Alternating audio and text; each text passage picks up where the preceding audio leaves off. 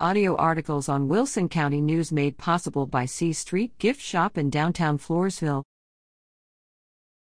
Jordan wins 2022 Oratorical Contest.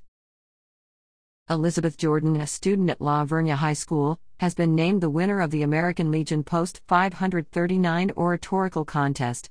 Elizabeth delivered a prepared oration, as well as an oration on a randomly assigned constitutional topic, at the American Legion Post 539 Hall in St. Hedwig.